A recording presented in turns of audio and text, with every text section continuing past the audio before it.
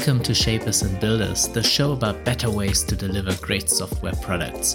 Today I'm speaking with Ryan Singer, former head of strategy at Basecamp. Ryan went through nearly every role in the product development stack during his 17-year tenure with the company, from UI design to programming to product management and most recently product strategy.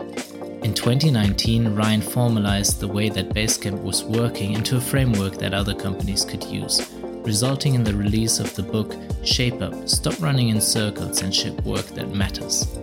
Since then, a lot has happened and many teams have adopted and adapted Shape Up. Ryan, in turn, has taken these learnings from those teams to reshape the framework and decouple it more and more from the specific context of Basecamp, a bootstrapped and stable business with a high share of senior people. In our conversation, we explore some of the initial reactions to Shape Up, including common criticism of the framework. We then go deeper into the evolution of Shape Up 1.0 into the 2.0 version, which Ryan is now teaching in his course, Shaping in Real Life. You'll probably get the most out of this interview if you're already somewhat familiar with the Shape Up framework. If you want to catch up on context first, check the show notes for some links to get started. I'm particularly excited to have Ryan on today because this episode actually kicks off the first season of the Shapers and Builders podcast, where I'll be speaking with teams of all sizes and stages to hear their stories of adopting Shape Up, how and why they've introduced it to their companies, and the tweaks they've made along the way.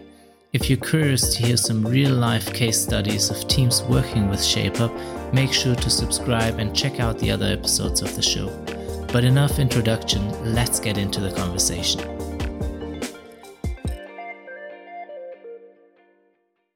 Hey Ryan, it's such a pleasure to be speaking to you again. I want to talk to you about Shape Up today and how this framework has evolved over the past 3 to 4 years. So to start things off, can you give us the 90-second introduction to what Shape Up is? Oh, good challenge. Well, I usually start with why somebody would even get interested in it. People usually get interested in Shape Up when the development process they're using isn't working. So if you're using something like Scrum and you're finding out that, there's a lot of meetings and there's a lot of time going by and there's sprint after sprint, but stuff actually isn't getting finished. And you start to think, okay, is there another way that we can do our product development that's going to work better? Also, I see startups who are just kind of doing everything organically, without any structure at all. But then they reach a certain stage where they start to grow. And it's kind of like, okay, now we need some process, but we know that we don't want to just mindlessly, file tickets and think that that's also going to help us to actually ship quality work. So it's usually either coming from a standpoint of like, how can we ship better, or how can we kind of give the teams more autonomy so that leadership has more time to work on other things.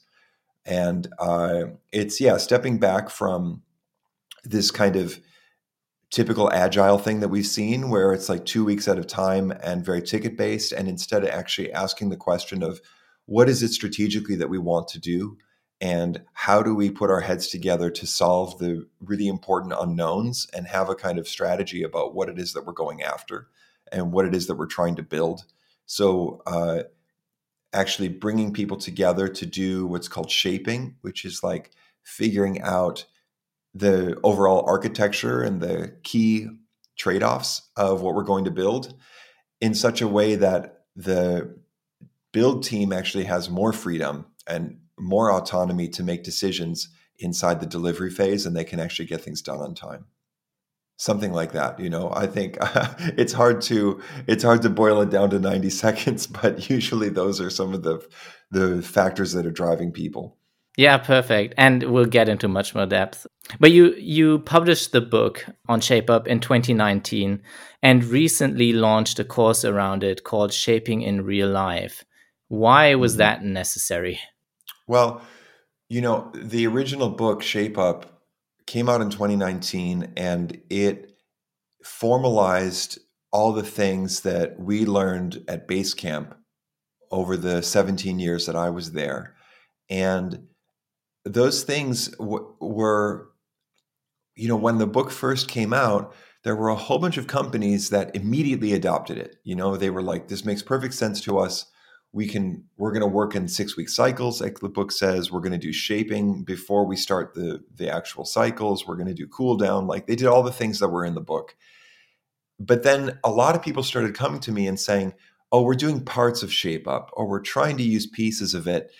And what I understood was that the companies who were just like Basecamp, they were able to just take everything in the book and run with it.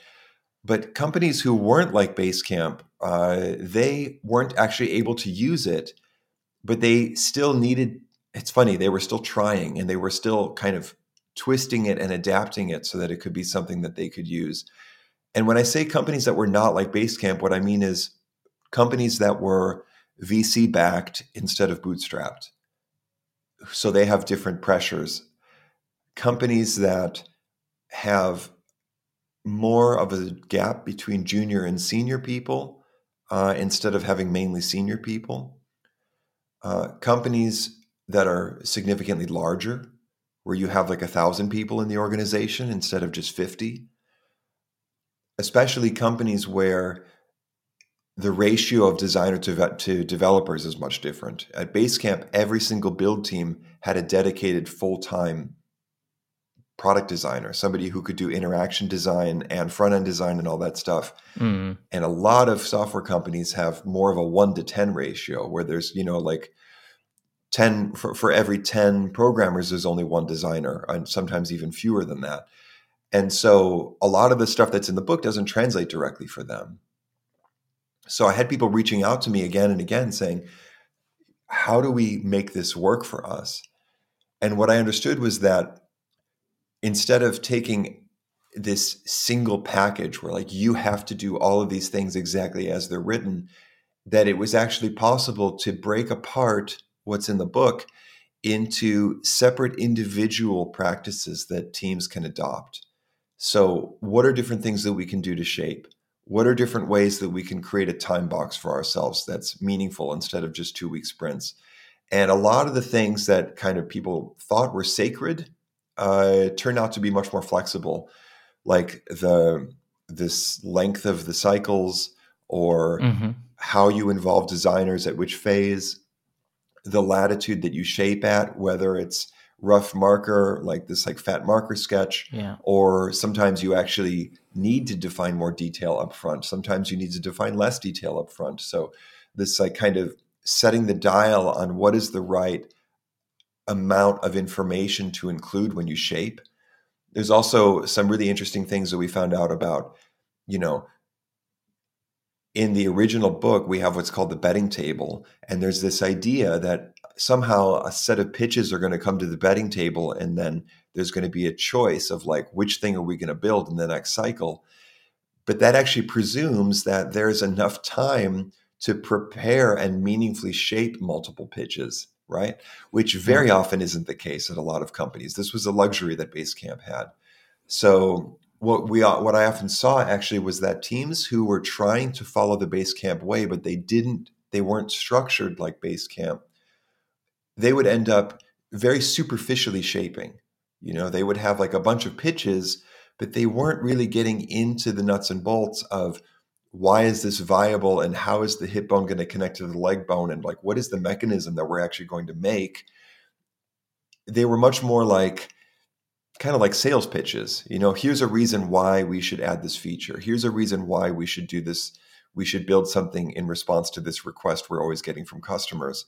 And a lot of what we end up starting to, a lot of what this course teaches is how to really recognize the difference between just making a sales pitch where the product team is saying, here's why we should do something. And then it all lands on the laps of the developers and they have no idea what the real requirements are and, what success or done looks like. And stepping away from that and figuring out how do we actually put product and engineering together in the shaping sessions so that we have a more meaningful understanding of what we're really getting into. And we actually start to make some trade-offs together and understand what we're proposing.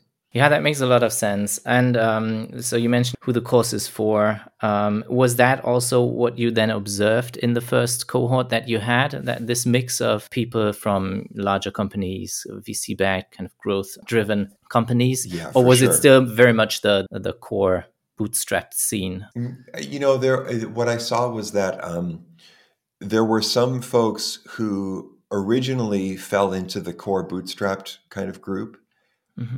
but then since then they've hired a lot more people and they've had to deal with problems that they didn't have to deal with in the first place. So we saw some folks who were originally very small bootstrap teams, but since then they've grown and now they have new difficulties. But actually, the majority of folks who've come into the course have been people from VC-backed companies, from larger companies, smaller teams inside of bigger companies who are trying to make this work for them. Hmm.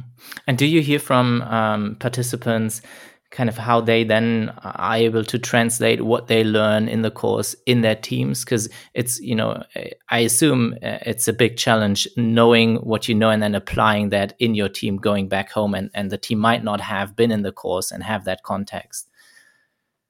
Yeah, that's interesting. We're seeing different things there. For some people, they have this a big aha moment. So I've had some cases where the the founders or somebody who's like VP of engineering or somebody who's head Hmm. of product, they're saying in the Q&A during the course, they're saying like, "Oh wow, I didn't realize like what we called shaping was actually just framing what we were going to do, and we weren't actually getting enough into the detail. And like, no Hmm. wonder we were always having these problems in the build cycle, right? Like, they were having kind of just these big like aha moments. Another thing was that we saw a lot of people trying to shape asynchronously instead of actually putting their heads together into live shaping sessions.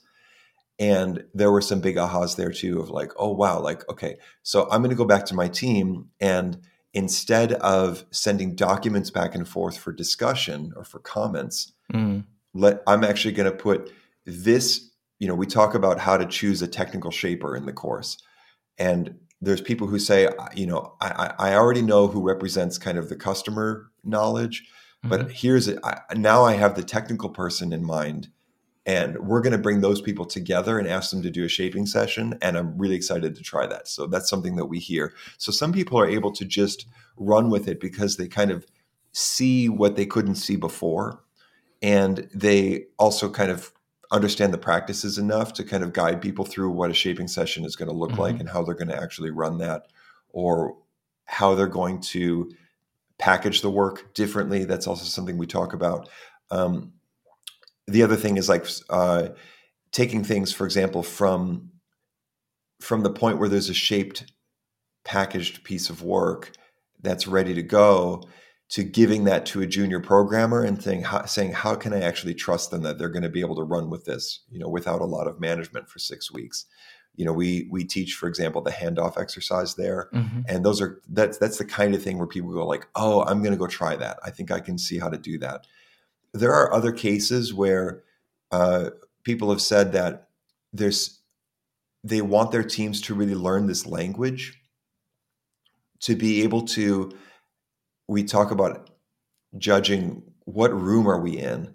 There's Hmm. kind of this mindset of like, we're trying to do some work, and sometimes it's very clear what the problem is and we're just debating different solutions, so we're kind of in a shaping Yeah. phase. Sometimes we're trying to shape something and we're just going in circles because nobody can even agree what the problem is. And then that's the kind of Hmm. thing where it's like, oh, we're not actually ready to shape this. We need to step back and frame what is the actual problem, or build the business case for like why to spend time on this problem instead of that problem, because we're not agreeing on what's worth spending time on. So identifying the difference between when we're framing, when we're shaping, when we're spiking, when we're in packaging, and when we're actually moving into delivery, those are all kind of different kinds of work where we're asking different questions and we're taking in different things that we've already solved to carry them forward into the next step. And some of the people want their whole teams to be able to speak that language in order to start kind of better problem solving the different things that are going on in the development process. Yeah. So I've seen cases where folks have actually brought their whole team through. So they said, can we do a private cohort? And then they bring the whole team through. and then they have 6 people or 10 people go through as a batch to all get up to speed on the same language. So then they can go into these framing sessions and shaping sessions, and they have more common language to actually get through that. Yeah. After the book came out, I certainly felt a lot of reactions to it. Some were very positive, but some were also quite critical. So what I'd like to do with you is a quick fire round of the most common criticism or maybe misconceptions. You tell us, right? Around ShapeUp, and get your take on these. Would you be up for that? Yeah, certainly. Okay, so I have a list of 5, and I'm just going to read them out to you, and then you can kind of react to them whichever way you see fit. The first one I have here, I call the lonely genius shaper, and the quote I dug up here was, "It smacks at times of the genius solo designer crafting their masterpiece and doing the deep work while the team executes. I'm pretty sure that was not the intent, but it is implied in a couple of places." That's a very good criticism. What we've seen, this is also coming to what the experience at Basecamp versus the wider world. We had the situation at Basecamp where the people who were doing the shaping represented 3 kind of very different areas of expertise. When you're doing shaping, someone has to represent what is actually technically practical to do, what is technically possible. So someone has to have deep technical knowledge. Mm-hmm. Someone has to understand what's actually valuable to the customer. Someone has to understand the interaction design. So there's these different areas that all have to come together in the shaping to come up with something that is going to be viable and it's going to be fun to work on, that's going to be meaningful. Yeah. And we were in a situation where we had a lot of those skills kind of in the same people. Mm-hmm. So there were a lot of cases at Basecamp where 1 or 2 people could lock themselves in a room, shape a concept, and bring it to the team. And when we gave it to the team wasn't saying, "Okay, here we have another concept coming from product where they don't know what they're talking about, and they tell us that we should go build this," right? Usually when that happens, you see a really big disconnect where the product people come up with an idea and then they make a whole bunch of drawings and stuff like that. And then they bring it to the technical people like, "Here's your work." And the technical people are like, "This isn't at all executable the way that you think it is." And that's a frustrating situation. Yeah. Now, when the person who's doing the shaping actually is really close to the technical people or even works with the technical people, it can be that you give that work to the technical people and they say, "Awesome, I'm really excited to work on this. This is something that is doable and makes a lot of sense to us, and we're eager to start on it." So the thing that's really important for teams to be successful with this is to bring the right people together into the shaping sessions. Mm-hmm. So at a minimum, make sure that it's not just the artist with the beret who's going to make the giant Figma drawing and then say, "Here, I've solved it all," right? But to have the person who looks at it from the design perspective, and very importantly, the technical person. In fact, the technical person is a huge critical piece of a successful shaping session, because what we're shaping is a piece of software. It's actually something that needs to get built. So the technical piece is critical to be there from the absolute beginning. So we usually talk about 3 roles, bringing the product person who really understands what the customer is trying to do, the design person who understands kind of what is going to make sense in terms of getting from A to B in the interface and in the flows, and then the technical person who understands what can be built, what we can execute, and then the 3 of them can all make trade-offs together. And then when specific questions come up about what is viable or what is practical, actually doing spikes, and that might involve doing a little bit of deeper work on the technical side to figure out if something that we think we're going to do in this concept is actually something that's realistic, or if there are unknowns there that are going to blow up, right? So I think if you take the shaping and you think that now like our designers or our product people are going to solve it all, then give it to the technical people, that's definitely a mistake. And we need to bring the technical people into the shaping process but recognize that it's a different type of work that happens, and it's under a different clock. It's not something where when we're inside of a time box and we've committed to do a project, that clock is ticking, right? Mm-hmm. Versus when we're in the shaping phase, we can throw out the whole project and completely take a right turn and go down a different direction because of something that we discovered together. So it's not as much about the shaper, but it's about the activity of shaping needing to happen, right? Yes, exactly. It's about not just going into a delivery time box where we're supposed to be shipping something when we don't actually know what it is that we're shipping, and we Yeah. haven't done the diligence to make sure that we know what we're doing and that it's viable. Yeah. So the second item I have on my list is, in ShapeUp, teams aren't really empowered. And the quote I have for you is, I do worry that it is heavily biased to certain perspectives about the role of designers, leaders, teams, etc. It's surprisingly disempowering approach for a team, but they make a point of talking about empowering teams. Hmm. So I'm not sure if somebody was speaking from experience when they said that they found it disempowering, because what we hear from the teams who adopt it is very much the opposite. We're not trying to sell anything here as empowering. This is a quote from people who've adopted it. Mm-hmm. A standard approach is figure out what we're going to do.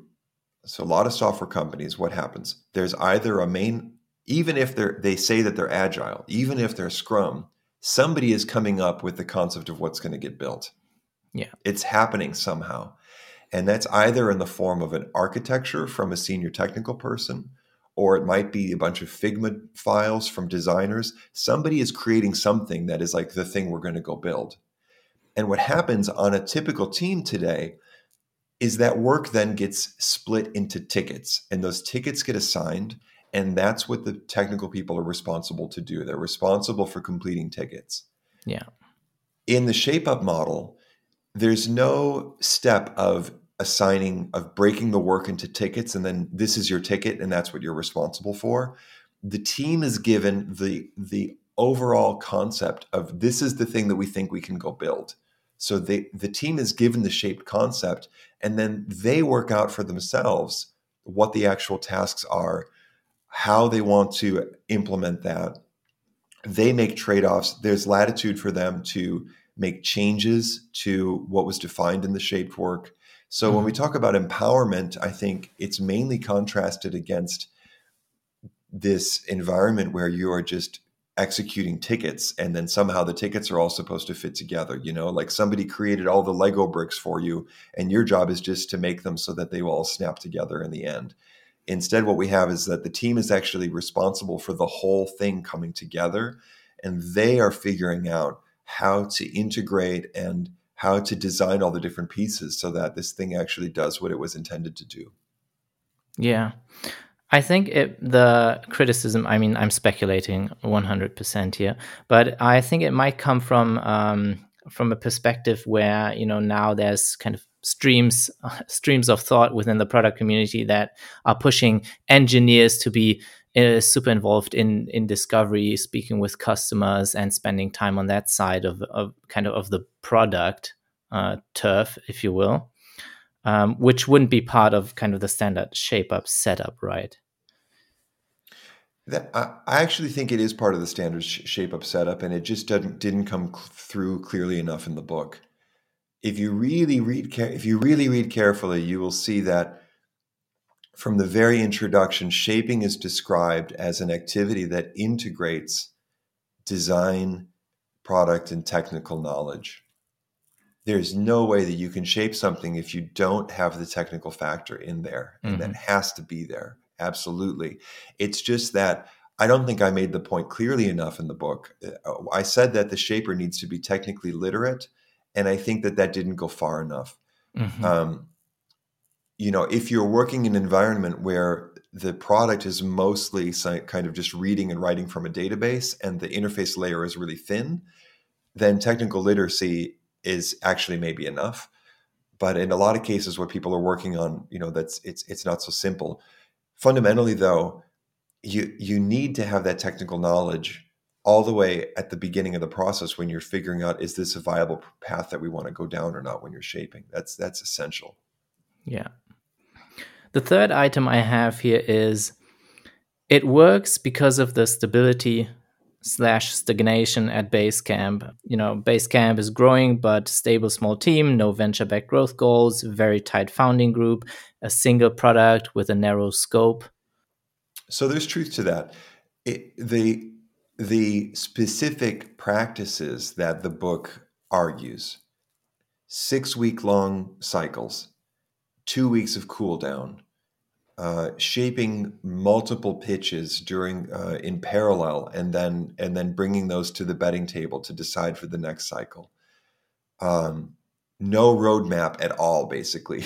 All of those specifics are completely related. I think stagnation isn't fair, but they are they completely are related to the fact that Basecamp was bootstrapped, and Basecamp had the luxury of doing things completely on their own schedule.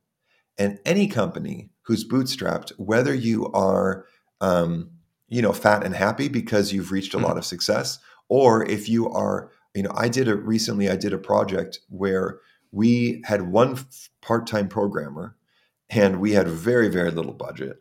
Mm-hmm. It was this like shoestring budget with one part-time programmer, but we were bootstrapped. And it's funny because it felt like working at Basecamp because we could go on as long as we wanted. There was no external pressure that we had to finish because our costs were so low and everything was so small that if we wanted to just keep going 3 more cycles because we thought it was meaningful, that wasn't a problem for us. So being self-funded and having really low costs, this enables you to work that way. So I think that objection is coming more probably from somebody who's in an environment where they have more external pressures. Yeah. And of course, if you have investors, you cannot just go cycle after cycle 6 weeks at a time doing whatever you feel like, right? Yeah. Whatever feels meaningful to you. And in that situation, this is where we actually see a lot of teams doing shape up, but varying the length of the cycle, actually setting the time box ad hoc on a per project basis. Mm-hmm. So they might say, look, here's something that's burning, that's really critical, that's important that we need to do. We want to be able to get it done in the next 3 weeks. Now, but if we just go and talk to the developers and sit around a table and then start building something, we know that our likelihood of actually shipping at the end of the 3 weeks isn't high enough. Yeah. That this is likely to just spiral out of control, or you know what I mean? We're gonna get into some technical area that was more complicated than we thought, or there's going to be miscommunications, blah blah blah. So you can be under tight deadlines, 2 weeks, 3 weeks, and still say, okay, but in order to use those 2 or 3 weeks effectively and ship something at the end of it, we need to do a shaping session first, right? We need to actually be clear about what it is that we're betting on. So I think that's more a reaction to the pacing and the cadence in the 6 weeks than it is to the actual process.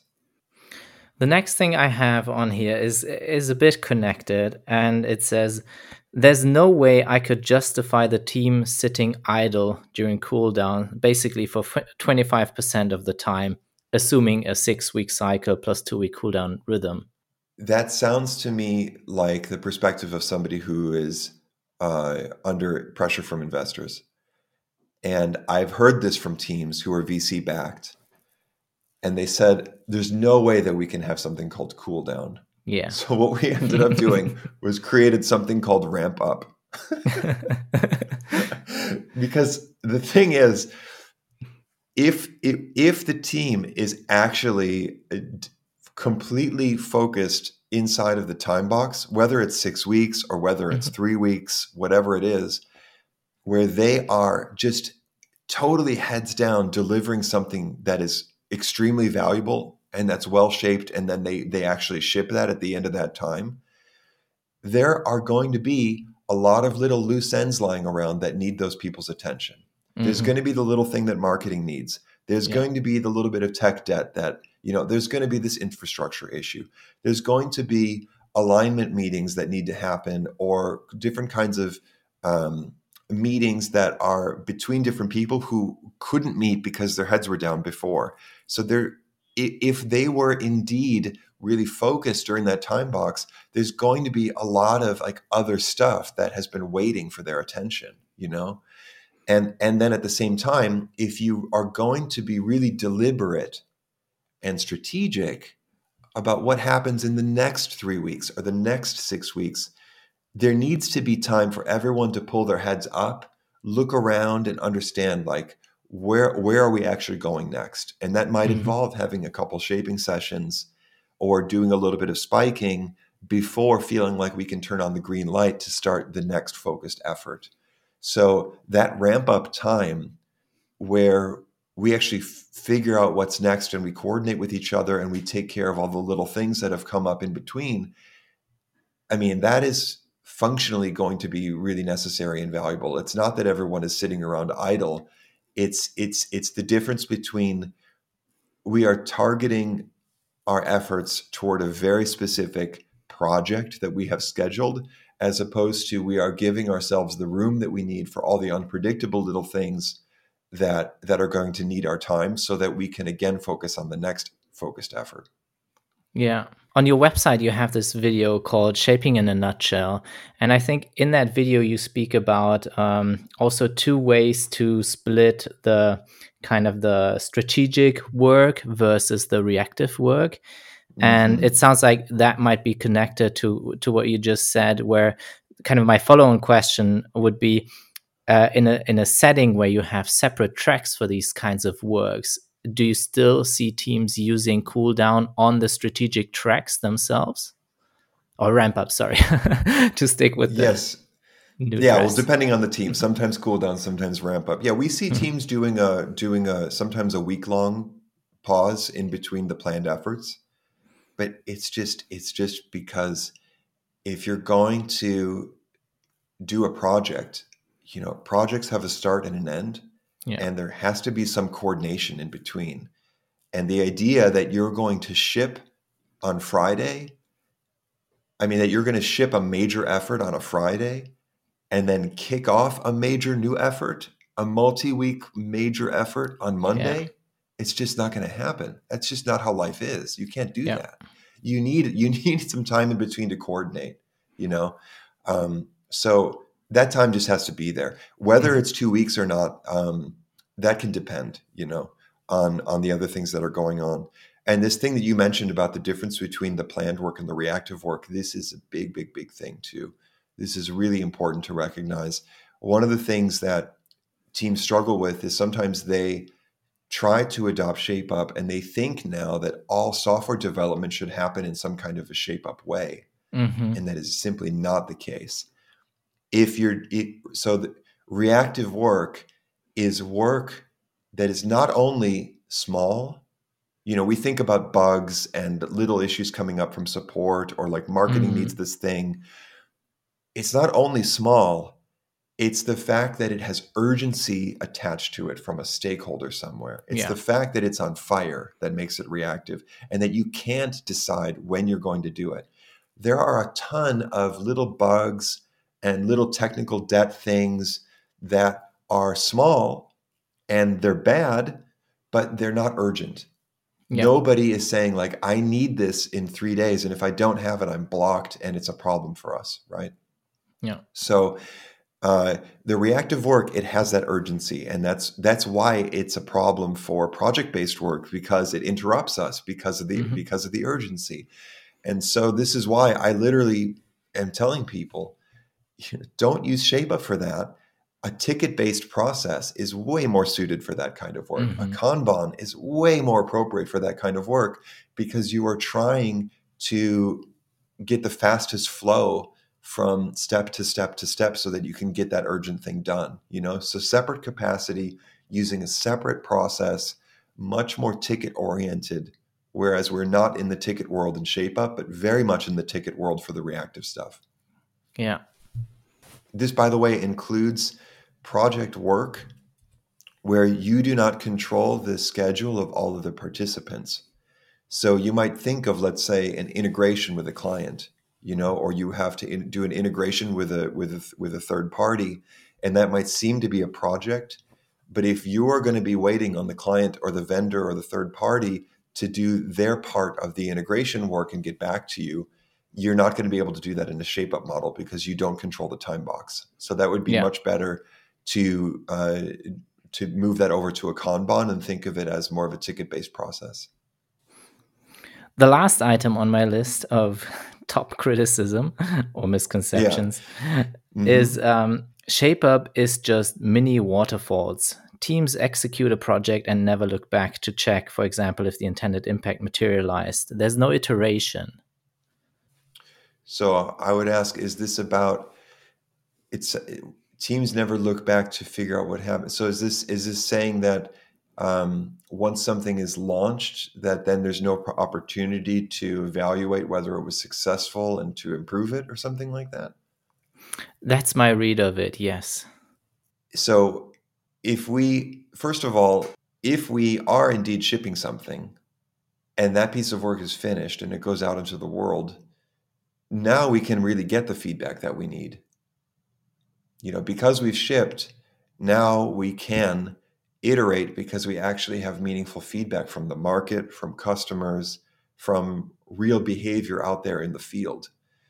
A lot of times I think what gets called iteration in a more of a Scrum context is actually a never-ending project. It's like we're going to keep making it better and we're going to keep making it better and better and better. And we're still not ready to ship it because it's not better enough. It's not good enough. It's not perfect enough. Yeah. And then what ends up happening is there's so much time that goes into it. The project drags on so long that by the time you finally ship it, you can't actually justify spending more time to improve it because now you have a giant backlog full of other things that you haven't finished. Yeah.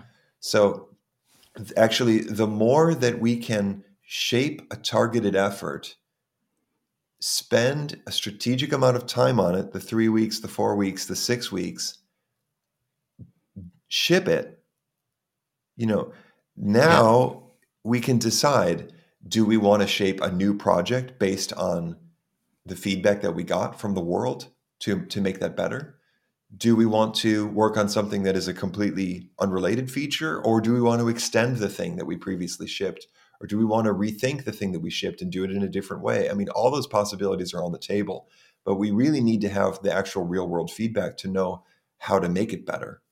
Yeah, I think from my experience, this critique of mini waterfalls and not being iterative, it comes from teams that are working a lot in the MVP mindset, which oftentimes tends to be an excuse for shipping half-assed things because you can always iterate the next sprint and make it better, which then doesn't happen.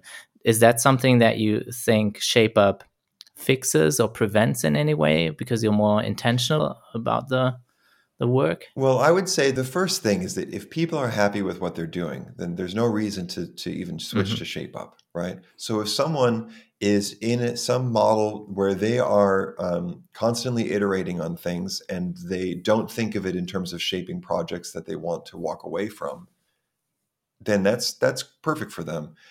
The place where ShapeUp kind of becomes relevant is when the team starts to feel like, why are we never done? When it starts to feel like a struggle that we never seem to reach the point where we can say that this is actually done and we walk away from it because it's effective and it's doing what it was supposed to do. So iteration is great when you are trying to get somewhere, but iteration isn't great when you're kind of wandering around and nobody knows kind of where the finish line is. Hey, I hope you're enjoying the conversation. I wanted to take a moment to thank you for listening and to let you know about the Shapers and Builders job board. On shapers.builders, yes, that's the domain, you'll find jobs in software development, design, product management, and other roles at companies that work with ShapeUp. Many of these roles are remote, and teams who use ShapeUp generally run at a more sustainable, healthy, and meaningful pace than the hamster wheel of 2-week sprints. So if you're looking for a job in tech or trying to find great people, head over to the Shapers and Builders job board at shapers.builders. Now let's turn back to the conversation. So turning from criticism to a more joyous topic, I'd love to hear if you had any kind of positive surprises from teams using ShapeUp that you learned of. The number one positive surprise is that it continues and continues and continues to spread underground. If I were to use Twitter and LinkedIn or, as a judge of what is going on in the industry, it doesn't match the picture that I get from all the private messages that I get from people. And that to me is like totally surprising and like really interesting. Also, the interest in the course has been really surprising and interesting. That there are so many people who are aware of the fact that the way that they are doing their product development, that there are all these disconnects, and that Scrum and all the kind of best practices that are out there, that they aren't working, but somehow it's not something that's out there yet as a public conversation. It's funny. We tried to have like a public ShapeUp forum when we first launched the book, and it was just silent. And at the time I was a little bit disappointed even, I was like, nobody's using the forum, and it's, nobody cares about ShapeUp. And of course, what I discovered was that the issues that the book addresses are the really, really hard questions at the highest level in the company. I mean, they're the questions that the C-level people are struggling with about like why are we so ineffective? Yeah. And of course, you're not going to be a VP or a C-level person and go onto the public and to a public forum and then start talking about how ineffective your team is. Yeah, that's true. Although I have observed some posts of, I guess I know the forum you're talking about, and there have been people sharing their struggles. But again, I think that the first niche was just the kind of the bootstrappers community, if you want to call it that, and then the C-level of those companies, I think. So, and that's a different. Yeah, sure. Yeah, there's been some of that. Yeah. Especially those bootstrappers who were really close fit. That we saw some of those posts. The other thing that's really surprised me is how often I've seen a lot of teams where there's an engineering kind of department. Okay, so we're talking about a slightly bigger company. There's an engineering department, and this engineering department is using something like Scrum. And the product folks have understood that giving the engineering people, drawings and Figma drawings and all this stuff, or a bunch of research from their discovery, that there's too big of a disconnect and everything is getting lost in translation and it's not working. And in my original kind of, vision of this whole thing, like when I wrote the book, I thought that the way that the team does delivery was really important. Like from the moment the cycle starts until the moment of shipping, all this stuff about breaking the work into scopes and using hill charts and all of this, I really thought that stuff was essential for doing ShapeUp, because it was actually kind of the area where I was digging deeper in my own, I don't know what you call it, like in my own development, you know what I mean? Like as a practitioner, like that was the area that I was kind of geeking out on the most. And what I found out is that for 90% of teams, once you establish a time box, the beginning of the time box is just a starting gun. And then once you fire that starting gun, it's just like off to the races, and you cannot influence anything. You cannot control anything. And what I've found is that all the really most of the leverage is actually in the shaping, and bringing the experienced technical people into the shaping, having that push and pull between the design concept and what is technically feasible in the shaping. And it's just been amazing to me to see like the kind of results the teams are getting, even when they still have to put the work through a paper shredder afterward. Yeah. And that to me was like really violated my sensibilities, that you could still have this paper shredder of splitting everything into tickets and then just assigning tickets and so on, or doing it in 2-week sprints or whatever. That even still just doing that shaping first had a huge impact on the team's ability to ship on time. So that was really surprising to me and really nice to see, because it also means that, and this is a big part of why we ended up, my wife and I created this Shaping in Real Life together. Mhm. I was telling, like, I had finished a consulting project and we were looking together at like all the new things that we did in this consulting project. Mhm. And it's like, there's a whole new way to teach this that's different than what's in the book, And she was like, why don't we, like, have you thought about making a course? Maybe we should make a course for this. And so that's been really interesting, because now what we're seeing is that teams can pick off the practices that they want to choose. For example, like the framing and shaping steps. Yeah. And if they don't have influence over the way that the engineers work, that's okay. They can still have huge wins. And then gradually, what I'm finding out is that introducing these new techniques inside of the delivery phase, like breaking things into scopes and working on a scope basis, and like dealing with the unknowns and stuff inside of that, like making trade-offs inside of the delivery phase, using the hill chart inside of the delivery phase, that stuff is actually all kind of like advanced level. Yeah. Once you really have shaped work and you have the folks who are in the delivery phase are feeling really engaged and they want to kind of take it to the next level, like, then these things come in, but they're actually not at all necessary to start. Yeah. And I can definitely second what you said about this underground spread of ShapeUp. I'm often surprised myself when I'm speaking with other teams and they are saying, "Hey, we actually know of ShapeUp. We've tried it, or we're using parts of it." And just 2 weeks ago, I was interviewing and speaking with an agile coach. That was kind of the pinnacle of surprise for me, that these people who are certified in SAFe and kind of that side, where I felt like initially there was this divide between ShapeUp and the Scrum community. And now we have agile coaches that are kind of implementing ShapeUp, and in that case, a huge company across 21 teams, I think he said. So that's been a big surprise for me as well. Wow, cool. I even heard just yesterday, I heard an interview with Kent Beck, who I greatly admire and learned so much from studying his work. I mean, like, he's like on the very like top shelf of important, influential people in the world of agile and programming that I learned from, through studying XP and everything that he did. But there was an interview with him, and he said that he was really disappointed that he sees kind of what he called a reversion back to waterfall. Out there in the industry today, that there's a swing back toward upfront design.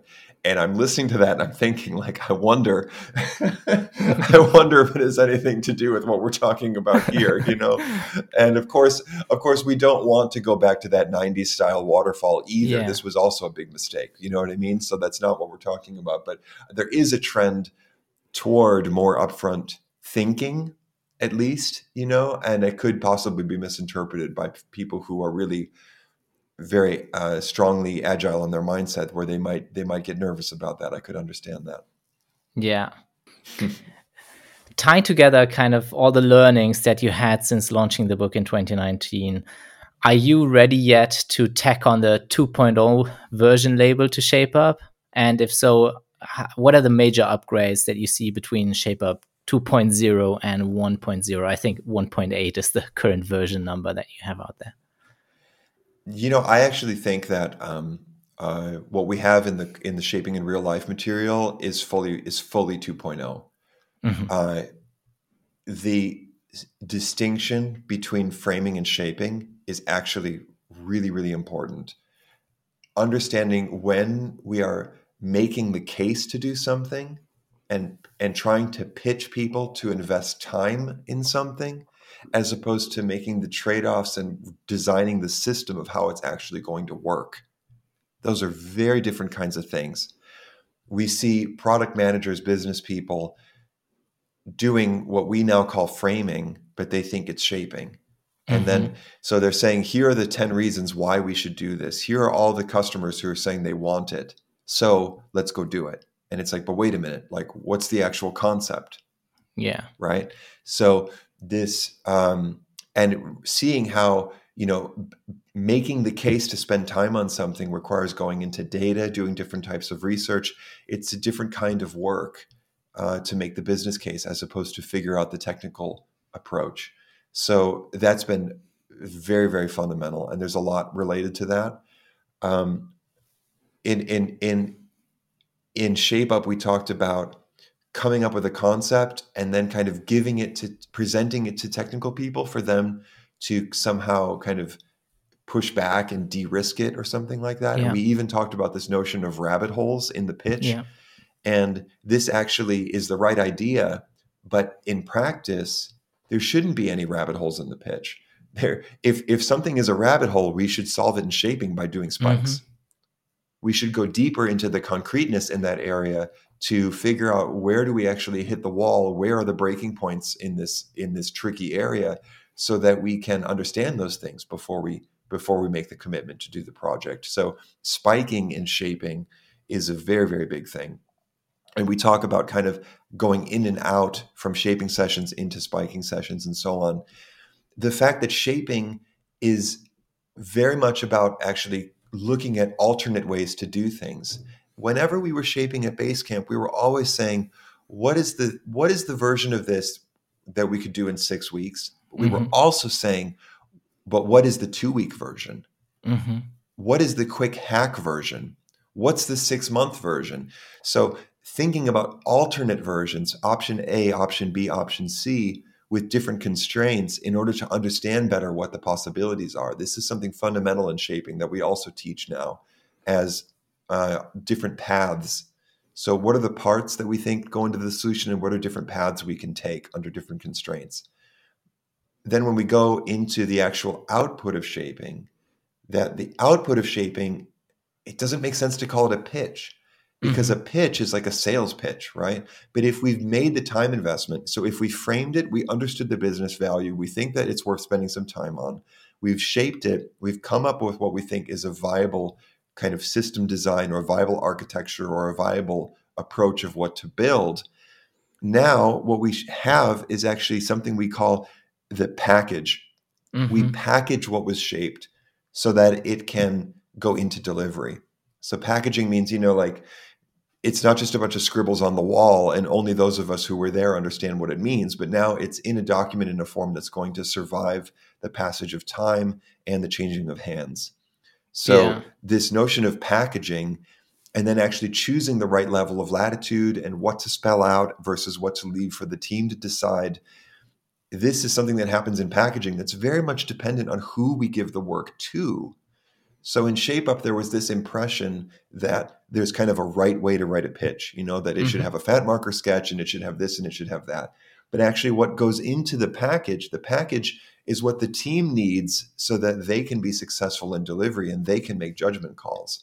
So it might be that there are things that they need to know that are much more detailed about how some legacy thing works. Maybe there was some really old code that we had to carefully analyze in the shaping to understand what to do. And we should spell out exactly what we learned about that old code in that package if that's going to be relevant. And if we actually got all the way down to a very concrete UI concept inside of the shaping, and we understood in this particular project, we don't want to have latitude for something else, but this very specific design, this little piece of the design, this little piece should actually be the way that we already defined it versus the other things, could change. So this idea of being much more, judicious, being much more conscious of what we put into the package so that it is the right thing that's going to help the team to be successful. And then, of course, this also the handoff of this method that we teach for how to enable the team to give some feedback and show what they understand, especially when you have a lot of junior people, where they can kind of sketch out the scopes and their implementation approach before kickoff at the beginning of the cycle, so that there can be some back and forth between senior and junior to make sure that we're actually aligned and that the team is going to work on the biggest unknowns and the most important pieces first, and they're not going to bump into they're not going to bump into the biggest difficulties in the 11th hour at the last minute. So there's quite a few things there. And the word package itself also, I think it fits better the context that you mentioned in the beginning of teams who don't have the luxury to shape multiple competing pitches and then come together to decide. Right? It's exactly. It's the package that goes into delivery next. Yes, exactly. Mm-hmm. Cool. Before we wrap up, I'd love to hear what's next for you. I know you've been speaking at quite a few conferences lately, Business of Software, the Product Conf, and you're running more cohorts of the course. Are you a traveling coach and consultant now, or are you planning at any time to go back to building products? Because you have this kind of vague sentence in your bio on your website that says, I'm currently working with a small team to invent the next generation of creative tools for the early stage of engineering and design projects. Do you want to talk about that a bit? Well, what I've understood is that if we lead, or what I believe at least, is that if we lead with new tools, but people don't have the different way of thinking first, that nobody's going to value the tools and they're going to say this tool doesn't work. For example, I built together with Bob Mesta and some friends. We built a tool for doing job to be done interview analysis, and it's quite sophisticated. I mean, it's basically producing a kind of embedding where you can figure out kind of the mathematical distance between different stories in a job and stuff like that. It's like it's an amazing tool, and we use it on all of our projects now. But if you haven't really understood how to get these four forces from jobs to be done out of interviews, it's garbage in, garbage out. Yeah. And it's kind of like this tool doesn't do anything. And so we only even give access to the tool to people who are already really well trained in interview technique. And then they're like, oh, wow. Then they understand what it's doing for them and they can value it. I think the same thing is true for all the tooling around this stuff. So first of all, I'm continuing I have a lot of stuff that's prototype that I use on my own projects, but I don't think it's the right time to actually make any of that stuff public. We have a little bit of some prototyping going on. Some people are using a handoff tool that I built out there in the wild.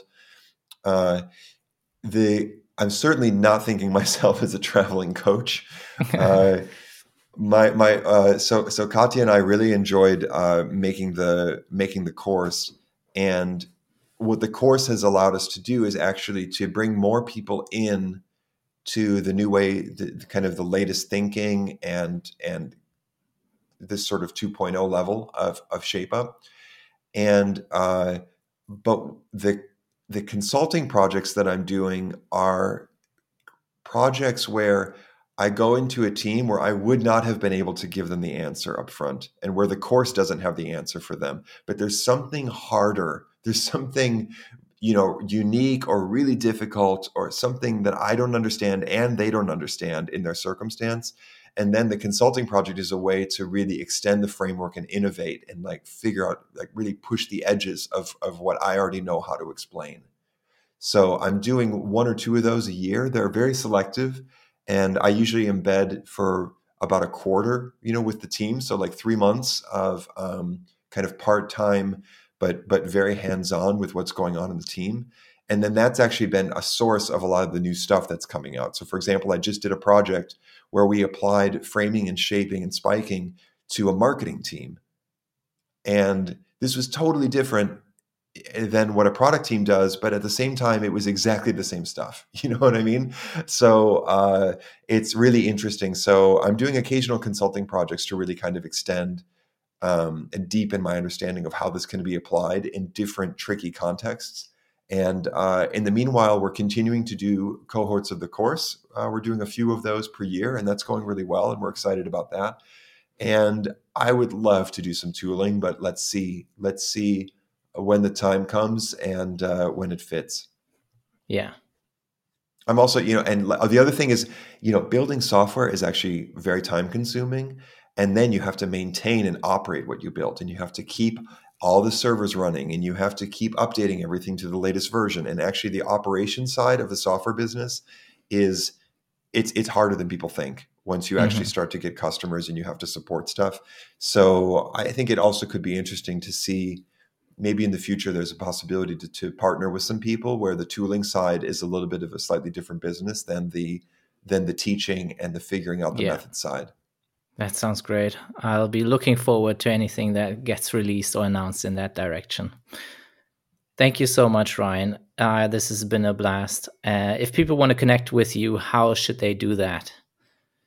Yeah, so they can find me on Twitter, on LinkedIn, and my website, feltpresence.com, is a great place to start. You'll see that Shaping in a Nutshell video, and that's also a place to see what's happening with shaping in real life and anything else that's available. Amazing. Thank you so much. All right. Thanks, David. Really enjoyed it.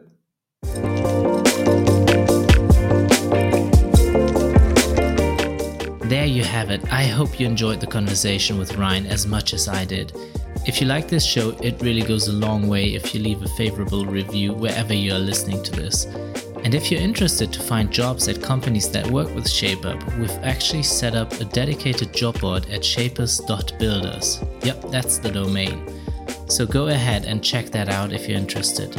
But for now, thank you so much for listening, and I hope you have a great day.